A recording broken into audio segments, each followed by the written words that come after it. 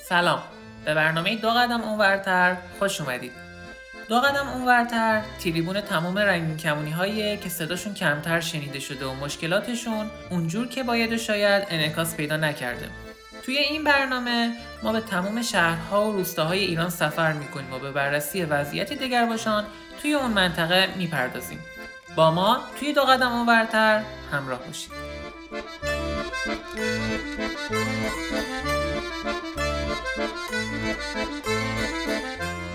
19مین قسمت از برنامه دو قدم اونورتر به استیگما و نگاه‌های انگنگارانه به ویروس HIV و افرادی که با اون زندگی میکنند اختصاص داره. در این قسمت از تبعیض‌های برآمده از انگنگاری‌ها میگیم و به راهکارهایی برای خاتمه دادن به این تبعیض‌ها اشاره میکنیم.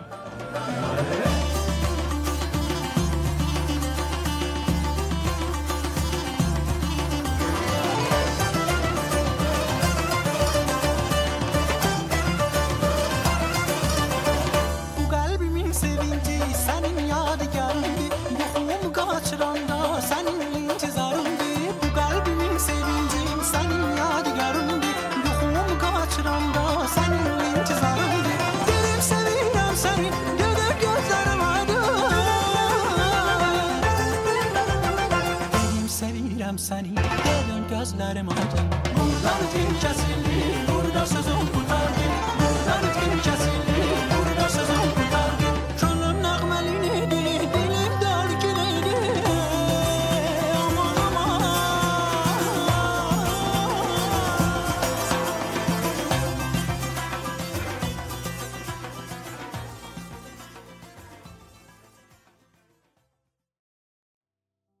هفته گذشته در توییتر فارسی بحثی با موضوع HIV و اهمیت گفتگو درباره اون شکل گرفت. در صحبت‌های مطرح شده از تبعیض‌ها و انگنگاری‌هایی گفته شد که میتونه مستقیماً سلامت روح و جسم افرادی رو که مبتلا به این ویروس هستند و یا افرادی که در معرض ابتلا به این ویروس هستند رو در خطر قرار بده. شاید الان برای شما این سوال پیش بیاد که وقتی درباره استیگما و انگنگاری‌ها صحبت می‌کنیم دقیقاً منظور ما چیه و پای چه چیز خطرناکی در میونه که حتی میتونه سلامت افراد رو تهدید کنه؟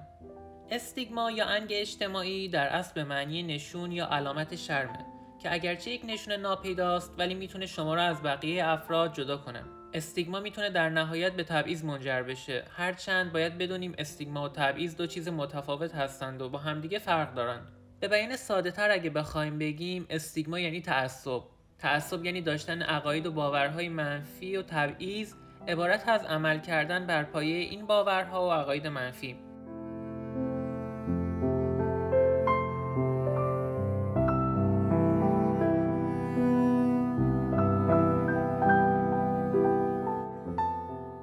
وقتی که یک فرد یا گروهی از افراد دارای ویژگی یا ویژگی‌هایی هستند که متفاوت با هنجارهای جامعه است، مثلا داشتن گرایش جنسی یا هویت جنسیتی متفاوت مثل همجنسگرایی یا دوجنسگرایی، خدا ناباوری، داشتن یک بیماری خاص یا معلولیت و غیره، اون فرد یا افراد میتونن یکی از قربانیان احتمالی تبعیض توسط جامعه باشن. تبعیض لایه‌های مختلفی داره و بسیاری از افراد صرفاً به یک دلیل تبعیض رو تجربه نمی‌کنن. اونها ممکنه بر اساس قرارگیری در دسته‌های مختلفی که در جامعه تابو محسوب میشه در معرض تبعیض قرار بگیرن. تبعیض میتونه به ارتباطمون با اجتماع ضربه بزنه و افراد به هر دلیلی که در معرض تبعیض قرار بگیرن از توانایی کمتری در دریافت کمک برای برطرف کردن نیازهاشون مواجه میشن. عوامل زیادی وجود دارند که به تبعیض منجر میشن، مثل ترس از مورد خشونت واقع شدن و یا ترس از خود موضوعات که باید بدونیم برخی از این ترس‌ها برآمده از محیط زندگی ماست و برخی از طریق فرهنگ و یا گفتمانی که رسانه‌ها تقویت کننده اون هستند و در جامعه و افکار عمومی تقویت میشن روی ما به صورت خودآگاه و ناخودآگاه تاثیر میگذاره.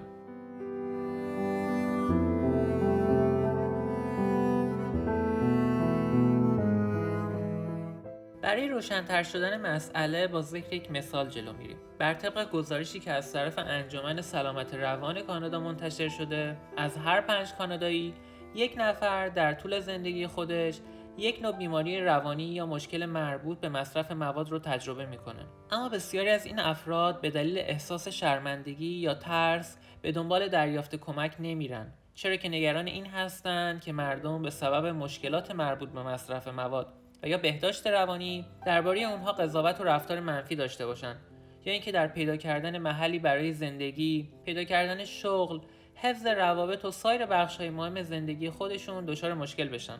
در واقع بیشتر افراد مبتلا به یک نوع از بیماری روانی این نظر رو دارند که ننگ اجتماعی و بدنام شدن بدتر از علائم و نشونه‌های بیماری و به همین خاطر ترجیح میدن تا با مسکوت گذاشتن این مسئله و کنار اومدن با بیماری از گزند قضاوت و رفتار منفی دیگران و عواقب اون در امان باشن. در اینجا میبینیم که تأثیر انگنگاری‌ها و تبعیض‌های رایج به قدری میتونه قدرتمند باشه که حتی میتونه مثل یک سد مانع از دسترسی افراد به خدمات درمانی بشه.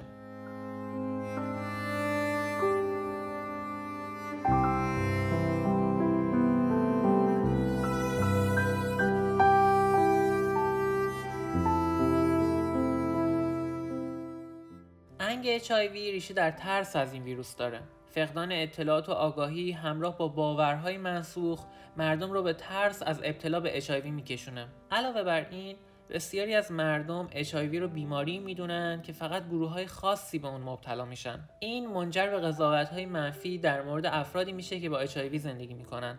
اما باید بدونیم که انگنگاری رایج علیه HIV و افرادی که با اون زندگی میکنن به اشکال گوناگون و متأثر از موارد مختلفیه. از نمونه‌های این انگنگاری‌ها میتونیم به این موارد اشاره کنیم: مثبت شدن نتیجه HIV فرد نتیجه شیوه زندگی خود فرده، یا شیوع این ویروس نتیجه انحراف اخلاقیه، و یا تمام افرادی که با HIV زندگی میکنن بیمار و یا آلوده هستند.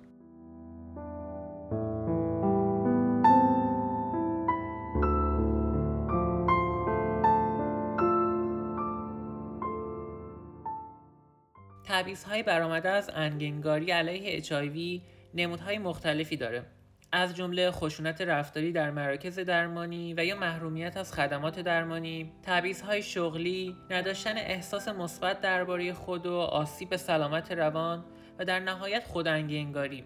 خودانگی‌انگاری یا انگ درونی شده زمانی اتفاق میفته که فرد ایده‌ها و کلیشه‌های منفی در مورد افراد مبتلا به HIV رو دریافت و شروع به اعمال اونها برای خودش کنه. انگ درونی HIV میتونه منجر به احساس شرم، ترس از افشای اطلاعات، انزوا و ناامیدی بشه. این احساسات میتونه افراد را از آزمایش و درمان HIV باز بداره. در کل تبعیض HIV بر رفاه عاطفی و سلامت روان افراد مبتلا به این ویروس تاثیر میگذاره. افراد مبتلا به HIV اغلب انگی رو که تجربه میکنند درونی میکنند و شروع به ایجاد یک تاثیر منفی از خودشون میکنند. اونها ممکنه نگران باشن که در صورت فاش شدن وضعیت HIV مورد تبعیض یا قضاوت منفی قرار بگیرند.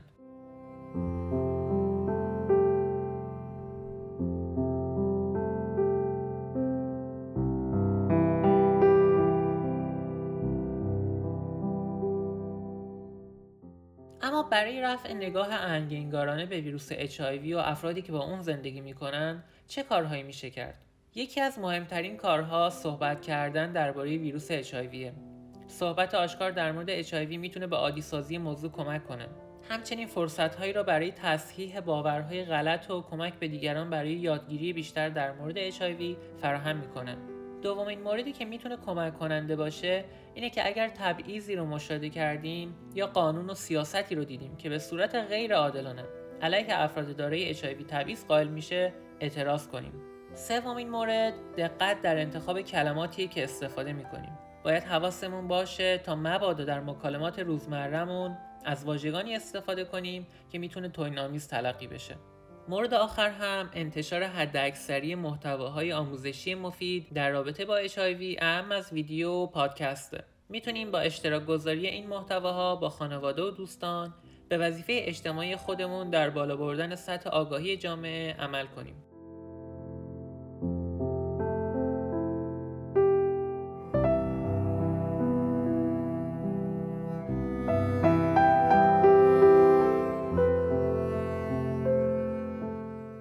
در ادامه برنامه به فایل صوتی آموزشی از صفحه آویشن گوش میکنیم که به طور مفصل درباره ویروس HIV، راه‌های انتقال و روش کنترل این ویروس توضیح داده.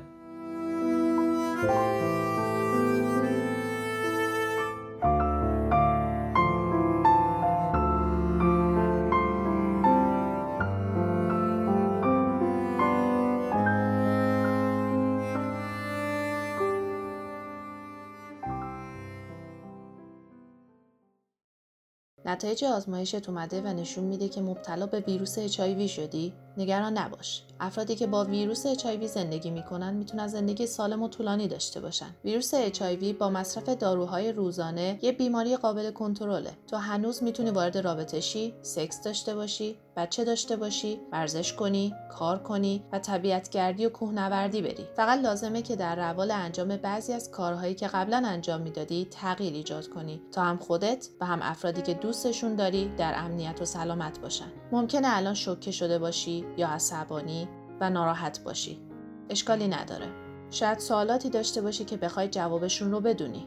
رابطه ویروس HIV و سیستم ایمنی بدن چیه؟ بدن تو سیستم ایمنی داره که از تو در برابر بیماری‌های مختلف محافظت میکنه. این سیستم ایمنی از سلول‌های ویژه‌ای که در خون وجود دارن تشکیل شده که کار اونها محافظت از بدن در برابر عفونت‌ها و بیماری هاست و این سیستم باعث میشه که ما سالم باشیم. HIV یک ویروس بسیار ریزه و وقتی که وارد خون ما میشه از سلول‌های محافظ برای تکثیر خودش استفاده میکنه. این ویروس بعد از گذشت زمان به سیستم ایمنی بدن ما آسیب میرسونه و باعث میشه تا سیستم ایمنی ما دیگه در برابر ویروس‌ها و عفونت‌ها نتونه مبارزه کنه. وقتی گلوبول‌های سفید ما که همون سلول‌های محافظ هستن توسط ویروس HIV آسیب ببینه، اتفاقی که میفته اینه که سیستم ایمنی بدن ما ضعیف میشه و دیگه نمیتونه از ما در برابر ویروس‌ها و مریضی‌ها محافظت کنه و در این شرایطه که ما مریض میشیم و حتی ممکنه جونمون رو از دست بدیم. متاسفانه تا به امروز درمانی برای ویروس HIV کشف نشده، اما داروهای بسیار تاثیرگذاری وجود داره که تاثیر ویروس HIV در بدن رو متوقف میکنه. این داروها سیستم ایمنی بدن رو قوی تر میکنن و میتونن ما رو سالم نگه دارن.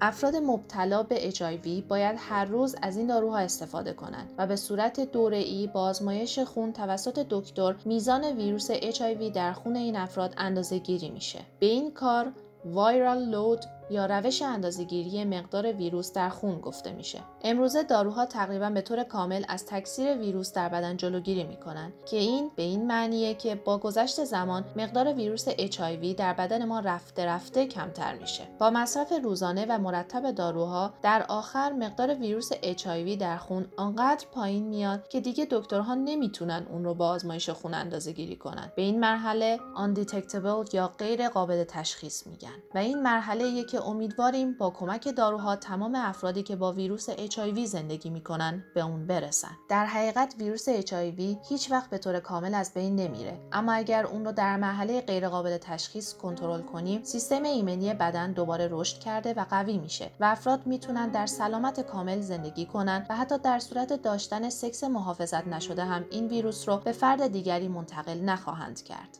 اما تا زمانی که افراد مبتلا به HIV از رسیدن به مرحله غیرقابل تشخیص مطمئن نشدن، راه امن‌تر جلوگیری از انتقال این ویروس از طریق رابطه جنسی استفاده از انواع مختلف کاندومه.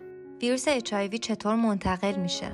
ویروس HIV در خون، اسپرم یا منی، ترشحات واژنی، مایع و یا شیر ترشح شده از پستان موجوده. ویروس HIV وقتی منتقل میشه که این مایع ها از بدن فرد مبتلا به بدن فرد دیگری منتقل شه. شایع‌ترین راه انتقال این بیماری از طریق دخول واژنی و یا مقعدی بدون استفاده از کاندوم و یا استفاده مشترک از وسایل تزریقاتی مانند سرنگ، سوزن و قاشق برای استعمال مواد مخدره. افراد میتونن از طریق بارداری، زایمان و یا شیردهی این ویروس رو به جنین منتقل کنن. اگر با ویروس HIV زندگی میکنی، اینها راههاییه که ممکنه باعث شه این ویروس به افراد دیگه منتقل شه و باید مراقب باشی. مصرف مرتب و روزانه داروها کمک میکنه که مقدار ویروس در بدن به مرحله غیرقابل تشخیص برسه. تا زمانی که مطمئن نشدی که مقدار ویروس در بدن کاهش یافته و به مرحله غیرقابل تشخیص نرسیدی، استفاده از کاندوم فارغ از جنسیت مهمترین و امن‌ترین راه پیشگیری از انتقال بیماری به فرد دیگه است. اگر از مواد مخدر استفاده میکنی، تجهیزات تزریق خود را اعم از سرنگ و سوزن رو با دیگران به اشتراک نذار. اگر بچه داری و یا در فکر بچه دار شدن هستی، حتما با پزشک یا فرد متخصص مشورت کن. مسواک، تیغ و یا هر گونه وسایل آرایشی، پیرایشی را با دیگران به صورت مشترک استفاده نکن، چون این وسایل ممکنه آغشته به خون باشه.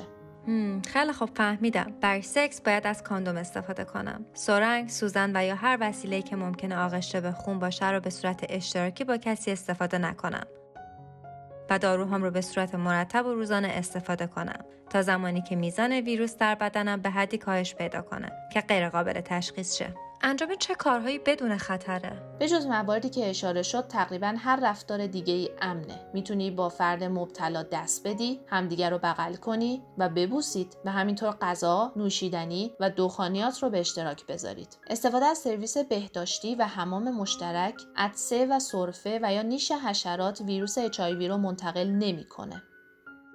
چه افرادی باید از ابتلای ما به ویروس HIV مطلع باشن؟ پزشک یا فرد متخصص اول ازت میپرسه که شما با چه فرد یا افرادی سکس پرخطر داشتی و یا اگر از مواد مخدر استفاده میکنی آیا از سرنگ یا وسایل تزریقاتی مشترک استفاده کردی؟ بر این اساس این افراد هم باید آزمایشات لازم رو انجام بدن تا از مبتلا شدنشون خبردار شن و در صورت لزوم مراحل درمان رو آغاز کنن. نگران نباش. کادر درمان اطلاعاتت رو به صورت محرمانه نگه می‌دارن و مشخصاتت رو به این افراد نمیگن و اطلاعات این افراد رو با کسی به اشتراک نمیذارن. فقط افرادی که از کادر درمانی مسئولیت درمانت رو دارن به اطلاعات دسترسی دارن و اطلاعاتت در مرکز درمان به کسی گفته نمیشه. لازمه که این موضوع رو با شریک یا شرکای جنسیت هم در میون بذاری. اونها میتونن در صورتی که مبتلا نشده باشن از داروی پرپ استفاده کنن که ریسک ابتلاشون رو تا حد بسیار زیادی پایین میاره. گفتن این موضوع به دوستان یا اعضای خانواده بستگی به خودت داره. بهتره این موضوع رو فقط با اشخاص قابل اطمینانی در میون بذاری که از رازداریشون اطمینان داری و مطمئنی که این موضوع رو بدون خواستت به کسی نمیگه. داشتن یک فرد قابل اطمینان که بتونی این مشکلات رو با اون در میون بذاری و طی پروسه درمان در کنارت باشه میتونه یک کمک بزرگ باشه.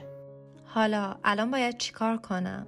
مهمترین چیز اینه که داروهات رو روزانه طبق دستور پزشک مصرف کنی. با پزشک یا فرد متخصص به طور مرتب در ارتباط باشی تا بتونه به طور مداوم وضعیت سیستم ایمنیت رو چک کنه و میزان ویروس در خونت رو اندازه‌گیری کنه. علاوه بر این باید روتین زندگی سالمی داشته باشی. تغذیه سالم، ورزش کنی و از مصرف الکل و مواد روانگردان و مخدر خودداری کنی. تو تنها نیستی. افراد زیادی زندگی سالم و طولانی با وجود ابتلا به ویروس HIV دارند. تا زمانی که از توصیه پزشک یا فرد متخصص پیروی کنی نیازی نیست نگران چیزی باشی. کادر پزشکی و بهداشتی شما برای کمک و پاسخ به هر سوالی حاضر هستند و بهترین مراقبت ممکن رو بهت ارائه میدن.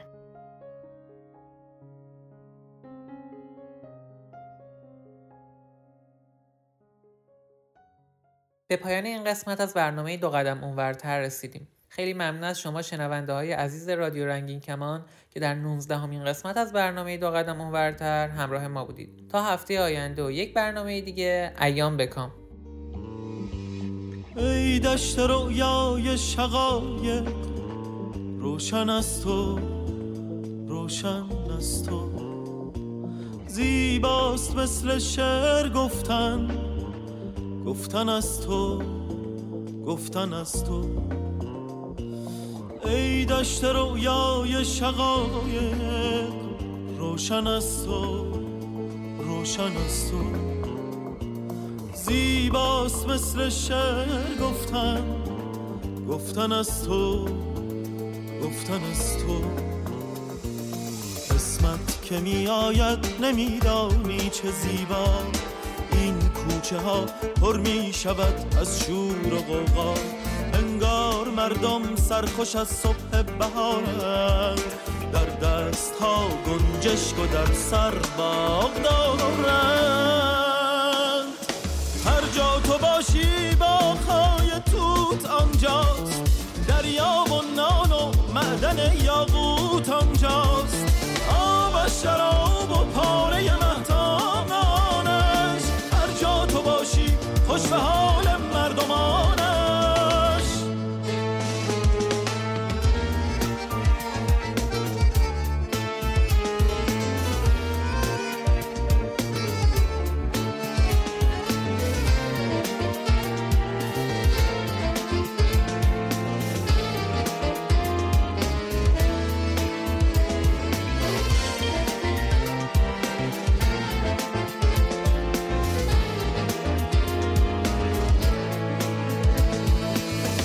دشت رویای شقایق، روشن از تو، روشن از تو، زیباست مثل شعر گفتن، گفتن از تو، گفتن از تو. آن سوی شیشه روی رویاهای جاری، گل میبرند و نقره کشتیهای باری. یاد قشنگ آتشی در برف و ظلمت، یاد رهایی در شب زندان و وحشت. تو رنگ گرم و زنده آوازهایی، آهنگ زیبای تمام سازهایی. هر جا تو باشی با خای توت آنجاست، دریا نان و معدن یاقوت آنجاست. آب شراب و پاره مهتاب نانش، هر جا تو باشی خوش به حال مردمانش. هر جا تو باشی با خای توت آنجاست، دریا نان و معدن یاقوت آنجاست. آب شراب و پاره مهتاب نانش، هر جا تو باشی خوش به حال